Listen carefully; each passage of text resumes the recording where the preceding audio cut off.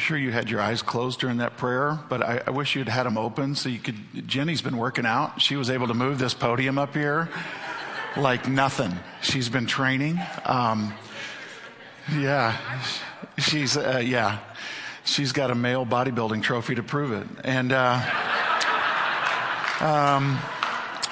if you weren't here last week, you think that was probably the rudest thing you've ever heard in church. But I have a female bodybuilding trophy. It's okay. So last week we talked about the difference between trying and training, and it's just a really rich principle that basically means that we rearrange our lives around certain activities, practices, exercises that enable us to do tomorrow what we're unable to do today, or unable to do someday what we're unable to do today. According to Romans 12:1, we offer our bodies as a living sacrifice. One of the ways that we offer our bodies as a living sacrifice would be through those spiritual exercises. We also offer our bodies as living sacrifices, and this is kind of going back a couple of weeks ago, when even in life's most pressing situations, we allow God to do a cleansing work in us as he burns off the excess, as he makes us, creates us more to be more like Christ. And we live in a culture that is very interested in what is the newest, greatest, latest. But this is an ancient principle that still applies for today. This ancient principle of we offer ourselves to God regularly in order for God to transform us. So about 20 years after that fateful day that I was in that contest and got that trophy, and about 10 years ago from what we're talking now, I woke up and did what I had been doing almost every morning or regularly when I lived in Tampa. I went to the gym downtown Tampa that was close to the offices. I worked out, I got cleaned up, and I'm on my way to the church offices, and I'm nearing a traffic light when a police car crosses in front of me and stops in the intersection, kind of parks diagonally, blocks it so that none of us can proceed through as lights are flashing and all that. No sooner does he get parked and get out of his car, I heard a gunshot. Now, we had lived in Tampa maybe 3 months by that time, and I thought, what have I moved my family to? I thought this was supposed to be a really nice, safe area.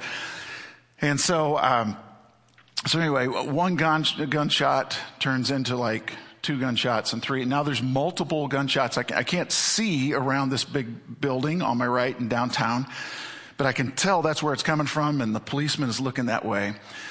I look over at the car next to me, and there is a lady that looks terrified in the driver's seat. I knew she looked terrified because she looked just like me. And so I see her, she unbuckles her seatbelt at about the same time I do. I'm hunching down kind of behind the steering wheel and the dash so I can kind of see what's going on, but I don't want to see too much, She is unbuckling her seatbelt, climbing into the back seat and using herself as a human shield over her baby in the back seat. So all this is going on, and the gunshots are getting louder. And it just seems like they're probably getting closer. And I'm looking over at her, and I kind of gave her a thumbs up, like, are you okay? And she gives me a thumbs up back. And if you think I'm a wimp for doing that, I just want you to know I was praying for her. Okay? I was praying for her. And so, the gunshots are getting louder and more intense. And then I see this black truck pull into the intersection, pulling a parade float with a bunch of pirates and on a boat. And I didn't know, but it was the day in Tampa where pirates reenact stealing the keys to the city. And these grown men with a bunch of toy guns are shooting these guns in downtown. And at that moment, the police officer is laughing his head off, okay? He sees what we had done. And so I'm kind of climbing back out of the floorboard. I'm putting my seatbelt on. I'm looking over at the lady. She's giving me a look like, yeah, thanks. Thanks a lot. Appreciate all the help that you offered me. And it wasn't too long after that, like later that day, I had to ask myself, after my manly trip to the gym where I had lifted all those weights, and I'm presented with an opportunity to like put some of that macho manliness to use that I was working towards, all I did was cower in my car. And what I want us to consider today is not only do we offer our bodies as a living sacrifice for these spiritual exercises, but we do this because we live in a world that needs to be rescued, that needs to be saved. And my fear would be that we would devote ourselves to these spiritual exercises, that we would devote ourselves to church, and whether we want to admit it or not, we might kind of cower and stay here instead of getting out and helping those people who are vulnerable and who are in need. Romans 12:1-2 begins with, "Therefore I urge you, brothers and sisters, in view of God's mercy, to offer your bodies as a living sacrifice, holy and pleasing to God. This is your true and proper worship. Do not conform to the pattern of this world, but be transformed by the renewing of your mind. Then you will be able to test and approve what God's will is, his good, pleasing, and perfect will." We believe that spiritual transformation is central to the gospel.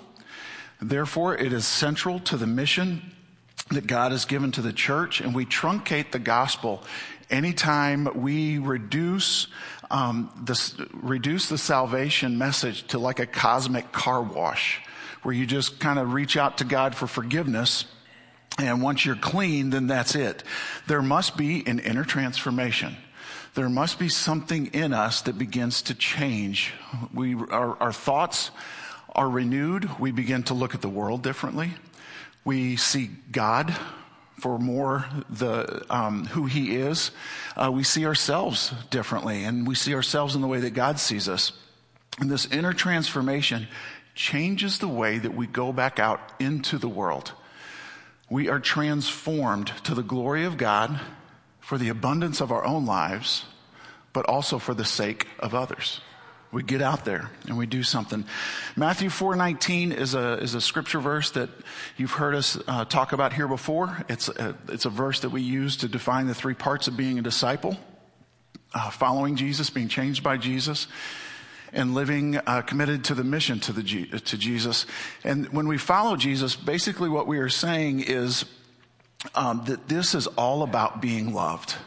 It's not we're going to start following Jesus because our goal is to no longer make mistakes, or our goal is to be right. It's that our goal is to be loved by him.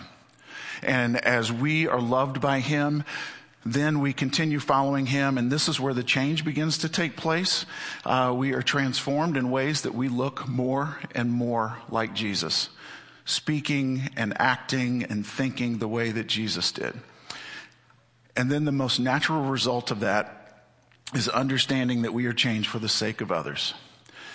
We do all this, as this Romans 12:1-2 says, we are changed so that we can discern God's will. We do these things so that we can carry God's strength out into a dangerous world. We do this so that others will receive back the life that was stolen from them. We take our eyes off of ourselves and we look around us. And it occurred to me that day, and since then, as I've reflected on it, that the gym is a great place to grow stronger, but it's terrible if that's the only place you use your strength. The best use of this space, the best use of this room, the best use of this church service is to think of it as a giant platform or a launching pad. Not too many people know this, but beneath this floor is a giant spring. And when we walk out onto this floor, when we fill this room, our gathering adds tension to the spring, and we worship our Creator, which is like winding the spring tighter and tighter until we are catapulted back out into the world as Jesus' hands and feet. If you've been here at Central for a while, you're probably familiar with our plans for out there in the patio area, and this campaign is called Raise the Roof. I want to propose a new campaign that we call it Blow the Roof Off, okay? And that's for this room. I pray that this auditorium will be filled with people who have such a passionate and life-changing encounter with Jesus that they cannot sit still. I pray that God begins to stir in us, begins to wind us up in a way that blows the roof off of this place. That we get to that point where we say we must go and tell others of the good news. We are catapulted with a holy force. And we realize that nothing is going to stop us from going out there and sharing with the world what they need to hear. Let me specifically address the youth who are going to Northern Ireland. If you could take a break from your phones for just a second.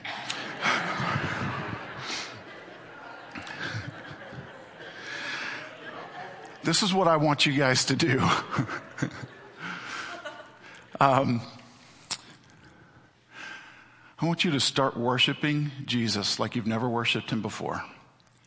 I want you to commune with him. I want you to offer your bodies as a living sacrifice to him. And then when you get to Northern Ireland and you walk into that riot house, which means revival in our town, when you are gathering with those people, I pray that God has done such a work in you that you blow the roof off of that riot house.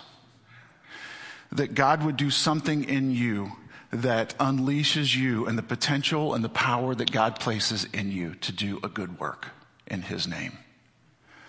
Yeah, we want you to look more like Jesus, but it's not about being right and avoiding the wrong things. It is about going out into the world and shaking it up, being a difference maker. God has given us our own homes that we need to blow the roof off, our own workplaces where we need to blow the roof off. Where is your place? As you launch out into the world to do God's will, there is something that God wants you to take with you. And it's described for us in Romans 12, beginning in verse 3. And we're going to read from Romans 12 here for a little bit. And then we're going to also look over in 1 Corinthians 12 if you want to get a head start finding that and putting your finger in the Bible there. For by the grace given me, I say to every one of you, do not think of yourself more highly than you ought, but rather think of yourself with sober judgment in accordance with the faith God has distributed to each of you. For just as each of us has one body with many members, and these members do not all have the same function, so in Christ we, though many, form one body, and each member belongs to all the others. We have different gifts, and this is what you're going to take with you. The gifts, the spiritual gifts that God has given you. We have different gifts according to the grace given to each of us. If your gift is prophesying, then prophesy in accordance with your faith. If it is serving, then serve. If it is teaching, then teach. If it is to encourage, then give encouragement. If it is giving, then give generously. If it is to lead, do it diligently. If it is to show mercy, do it cheerfully. And this isn't an exhaustive list, but maybe there is one in this list that you can relate to. There are other places in Scripture that describe them, but I want you to know that you, as one who has received Christ into your life, you have been breathed into with a gift. That's what spiritual gift literally means. Spirit is God's breath. God breathed life into you in your salvation. God breathed a gift, the gift of his breath, the gift of his Spirit into you. Now, if you'd like a little bit more information about spiritual gifts and maybe discovering yours, I sent a link in an email to our life group leaders, and I would encourage you to jump into a life group and find out more about those spiritual gifts.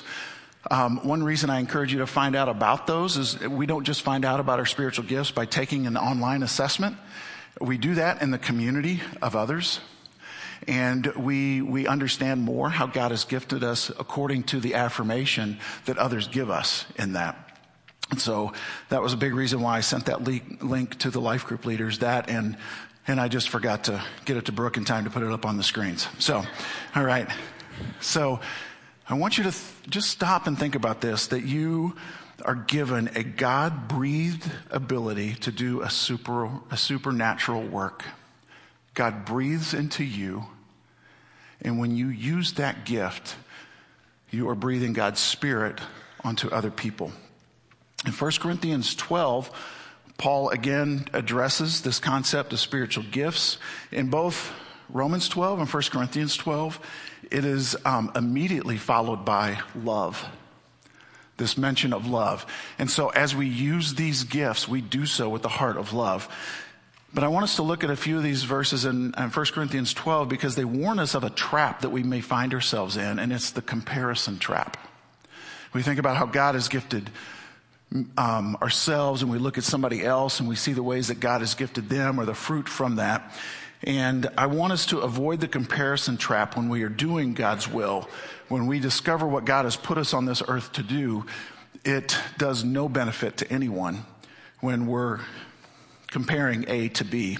Now, if the foot should say, because I am not a hand, and this is 1 Corinthians 12:15, because I am not a hand, I do not belong to the body, it would not for that reason stop being part of the body. And if the ear should say, because I am not an eye, I do not belong to the body, it would not for that reason stop being part of the body. If the whole body were an eye, where would the sense of hearing be? If the whole body were an ear, where would the sense of smell be? But in fact, God has placed the parts of the body, every one of them, just as he wanted them to be.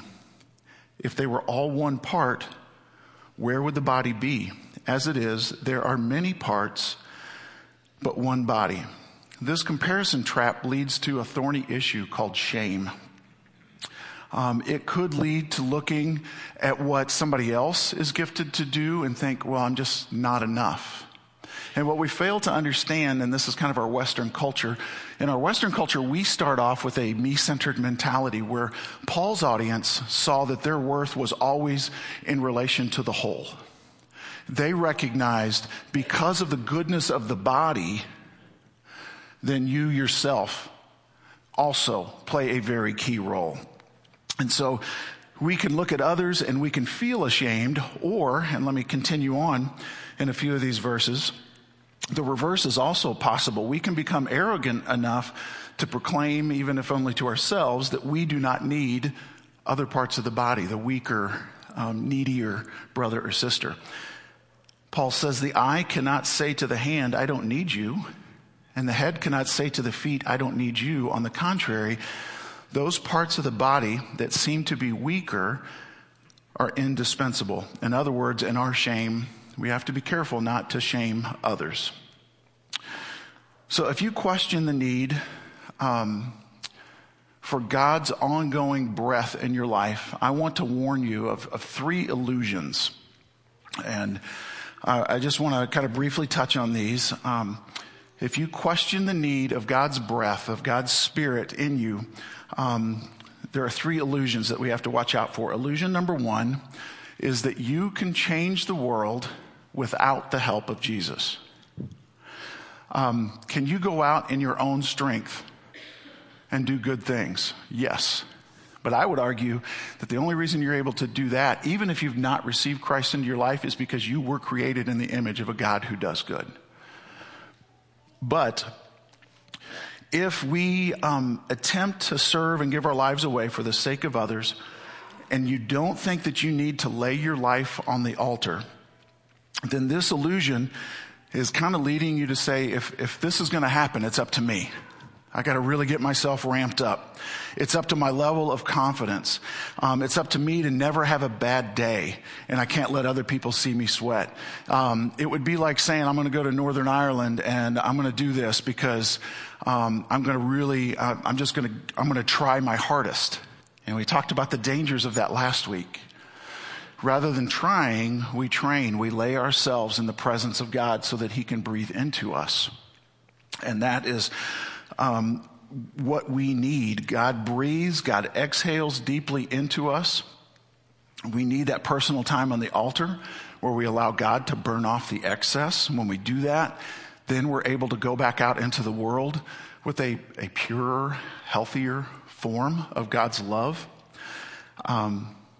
If you think you can make a difference in the world without daily offering yourself to God, then you will run out of breath.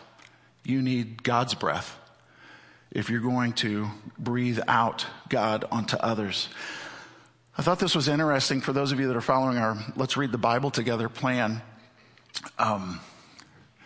In Exodus, Moses is called by God to go free the people of Israel from Egypt. And so this is that big burning bush moment. This is where Moses is discerning God's will for his life. And Moses' first reply is excuses. I can't do this. I'm not a good speaker. I'm not a good leader. I mean, why would they follow me? And I love God's response. It's not like he gives them a real big pep talk, like, oh, you're a better speaker than what you realize. It's almost like God's recognizing it and going, yeah, you are pretty bad at that. But I tell you what, I'm going to be with you. And this is such a powerful truth. You see, the reason we need the help of Jesus is the same reason Moses did, is because Moses went into this saying, God, I need you to breathe into me. Otherwise, I don't have a chance. And we kind of come to God with that same desperation. And we trust that he is going to breathe into us what we need. Whether you're going to Ireland or you're going back to work, you may not be aware of everything that needs to be said. But God will be with you. What you need is God's breath in you. The same God that breathes power and love and perseverance into Moses is the same God that breathes power, love, and perseverance into us. Illusion number 2 is that you can change the world without bothering with changing yourself. You might be thinking, well, I'm going to serve, I'm going to really go all in and give myself to God for others, for the sake of others, as soon as a little bit more change takes place. And if we continue to wait for this, then what we are doing is we are stunting our growth, because it is through offering ourselves to others that God does a transforming work in us. There is some work that he will do through those spiritual exercises, but there is also a work that he can only do as we place ourselves, so we step out in faith to be used by him. Until you roll up your sleeves and get messy through serving others, you will not have a full understanding of every good thing that you have in Christ. You will not become all that God created you to be until you step out. So if you're waiting until you get in shape, spiritually speaking, to do this, it's kind of like saying, I'm going to wait until I get in good physical shape and then I'm going to join the gym. No. You join the gym because you realize there's some stuff that needs to happen, and serving is one of those ways that this can take place. Let me be real specific in this example. When we ask if you would be willing to serve in kids ministry, we are not asking for something from you. We are offering something to you. And this is what I mean by that. You will find, as you serve those children, you will find Jesus in your midst. It's not like when we ask you to serve, whether it's in children's ministry or any other ministry here in our church or beyond, we're not asking you to kind of think through all the things that you have to offer that nobody else has. That's not what it's about. It's not like, oh yeah, you're right, I can do this, this, and this, and boy, wouldn't that be helpful for other people. That's not what it's about. We don't want something from you. We have something for you, and what we have for you is an opportunity to dwell with Jesus in the midst of that serving. And when we are in the presence of Jesus as we serve, our lives are changed. And that's why you hear so many people say, you know, I went out to be a blessing to others and they were so much more of a blessing to me. It's because Jesus was there. And we put ourselves in Jesus' presence for him to do a great work in us. And so in Romans 12, verse 2, it concludes by saying, so that, or then you will be able to discern God's will, his good and perfect will for you.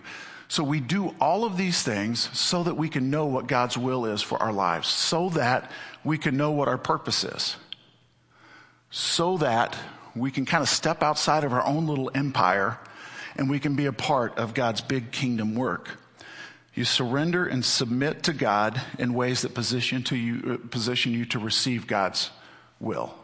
And note that it's God's will, not God's opinion.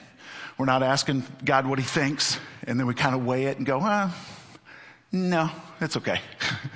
We are saying, grant us discernment. Discernment is a gift.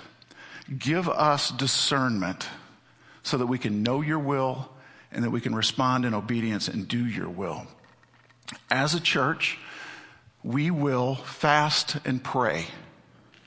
We will engage in those exercises. We will offer our bodies through prayer and fasting so that we as a body can discern God's will for future steps for us as a church. We don't have a specific date on the calendar yet for when that fasting is going to take place, so I would recommend just start eating a whole bunch now. No, we're going to let you know when that is, and we want you to participate that. It's a group exercise class. We are going to exercise together so that we can discern and do God's will. Prayer and fasting are just two of the exercises that we can do as we offer our bodies as living sacrifices. So I'm going to get a little bit more specific, and I want to ask you this. Your calling, your mission, your life purpose. You realize it's bigger than a career, don't you? It's bigger than your job. Your unique calling will be based on the gifts that God has given you, the abilities that he has blessed you with, that he's trained you in. And these will grow out of your deepest desires in response to the world's needs. Those deep desires, we refer to those kind of like God planting a seed within you. From before you were born, he planted this desire deep within you to live a full life and to carry that full life out for others to experience it. I love this quote by Thomas Merton. He says, "Ask me not where I live or what I like to eat." Although those are two, that second question is actually a pretty good question. You can feel free to ask me what I like to eat. This is key. Ask me what I am living for and what I think is keeping me from living fully that. If you are in a life group or if you get with a friend or two, these would be two great questions to regularly ask one another. Question one, what are you living for? And you might know in your head, yeah, I've got this goal, but you kind of look at your life and you realize, boy, I've been living for something that my life shows that I've been living for something that I don't value. So what are you living for? What is that seed, that desire that God has given you for a full life and then to change the world to? What is it that you are living for? What is it that is worth rearranging your life for? What is that mountain that you would be willing to die on? What are you living for? And then the second question, what is keeping you from living fully for that? What has you stuck? What is holding you back from living out your divine purpose in life? I recently ran across an older journal entry and I thought about our church and our city, and I'll wrap up with this. On a clear, calm day such as today, serene is the best description of this sacred spot. I come up here on the mountain to relax, reflect, breathe deeply. It's a great place to pause. I'd experience a deeper rest atop this mountain if I had more faith that my truck won't pop out of gear, roll downhill, and careen over the sharp embankment. So then I got to thinking about, what would I do if my truck popped out of gear? What if this emergency brake doesn't hold? If it starts rolling, what will I do? Do I dive through the open window and hit the brakes? Do I dig my heels into the pavement and lean all my weight against it? Sacrifice my body by chocking the wheel? I won't do anything other than maybe wave as it goes by. If it wants to go, there's not much I can do about it. And so then I added these thoughts this week. I wonder what could happen with a little momentum in our church. What if we viewed mountaintop experiences not as an end in themselves, but rather a place to start rolling in the direction of the people in the valley we are called to rescue? What if one or two of us began moving in the direction of arranging our entire lives around pursuing our deepest joy and greatest calling? What if, as a church, we popped out of whatever gear is keeping us where we are? What if, as a church, we began sacrificially loving this city? What if we admitted that we have spent too much time setting an emergency brake rather than releasing the brake so we can address this city's emergencies? Once God's work got started through us, I don't think there's much anyone or anything could do to stop it. But here's the deal. I bet each one of us has an emergency brake. Probably some type of a mental emergency brake. Or you arrived here in a certain gear and you realize that what God is calling you to is going to require that you forsake your plans and you put your life in neutral as a way to just kind of yield to what God is doing. So what is your emergency brake? Excuses? Reasons, natural obstacles, setbacks, doubt, insecurity, lifelong plans? Here's my question. What do you need to release so the gravity of grace can pull you towards those who need life? What do you need to release? I pray that we start waving more to people here at this church. That we see people who are gaining momentum, who realize that this time here on Sunday is just to propel them with greater force back out into the valley. And we spend more time not just waving and saying, I'll see you next week. It's waving because we realize God is doing a work in them and there is nothing anybody can do to stop it. What if that type of momentum overtook our church?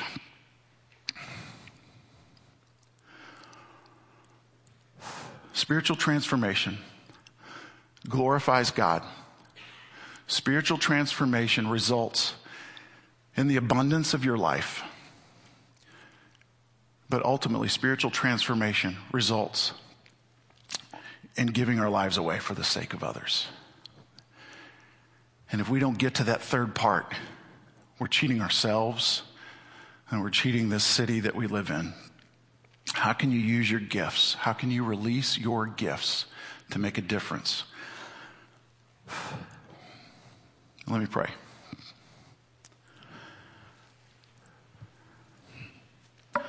All-knowing and creator God, thank you for gifting each of us, for breathing into us. Continue to transform us. God, I want to be more than a poser in a gym. I want to sacrificially lay my life out for those who need to be saved. Forgive me and any others who can confess to this. Forgive us for the times that we've been cowards, when we have ducked and hidden. Give us the courage we will need to do your will. I pray this in the name of Jesus, who I want to be more alike. Amen. Today, we've chosen not to end with a closing song. Instead, this is how I want you to go.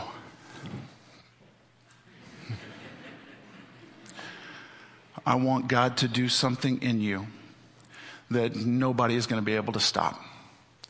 I want any momentum that you have here, any momentum that you get as you spend time with God, offering your body as a living sacrifice, I want that momentum to carry you through the week, crashing through this valley to tell people about Jesus. You're dismissed.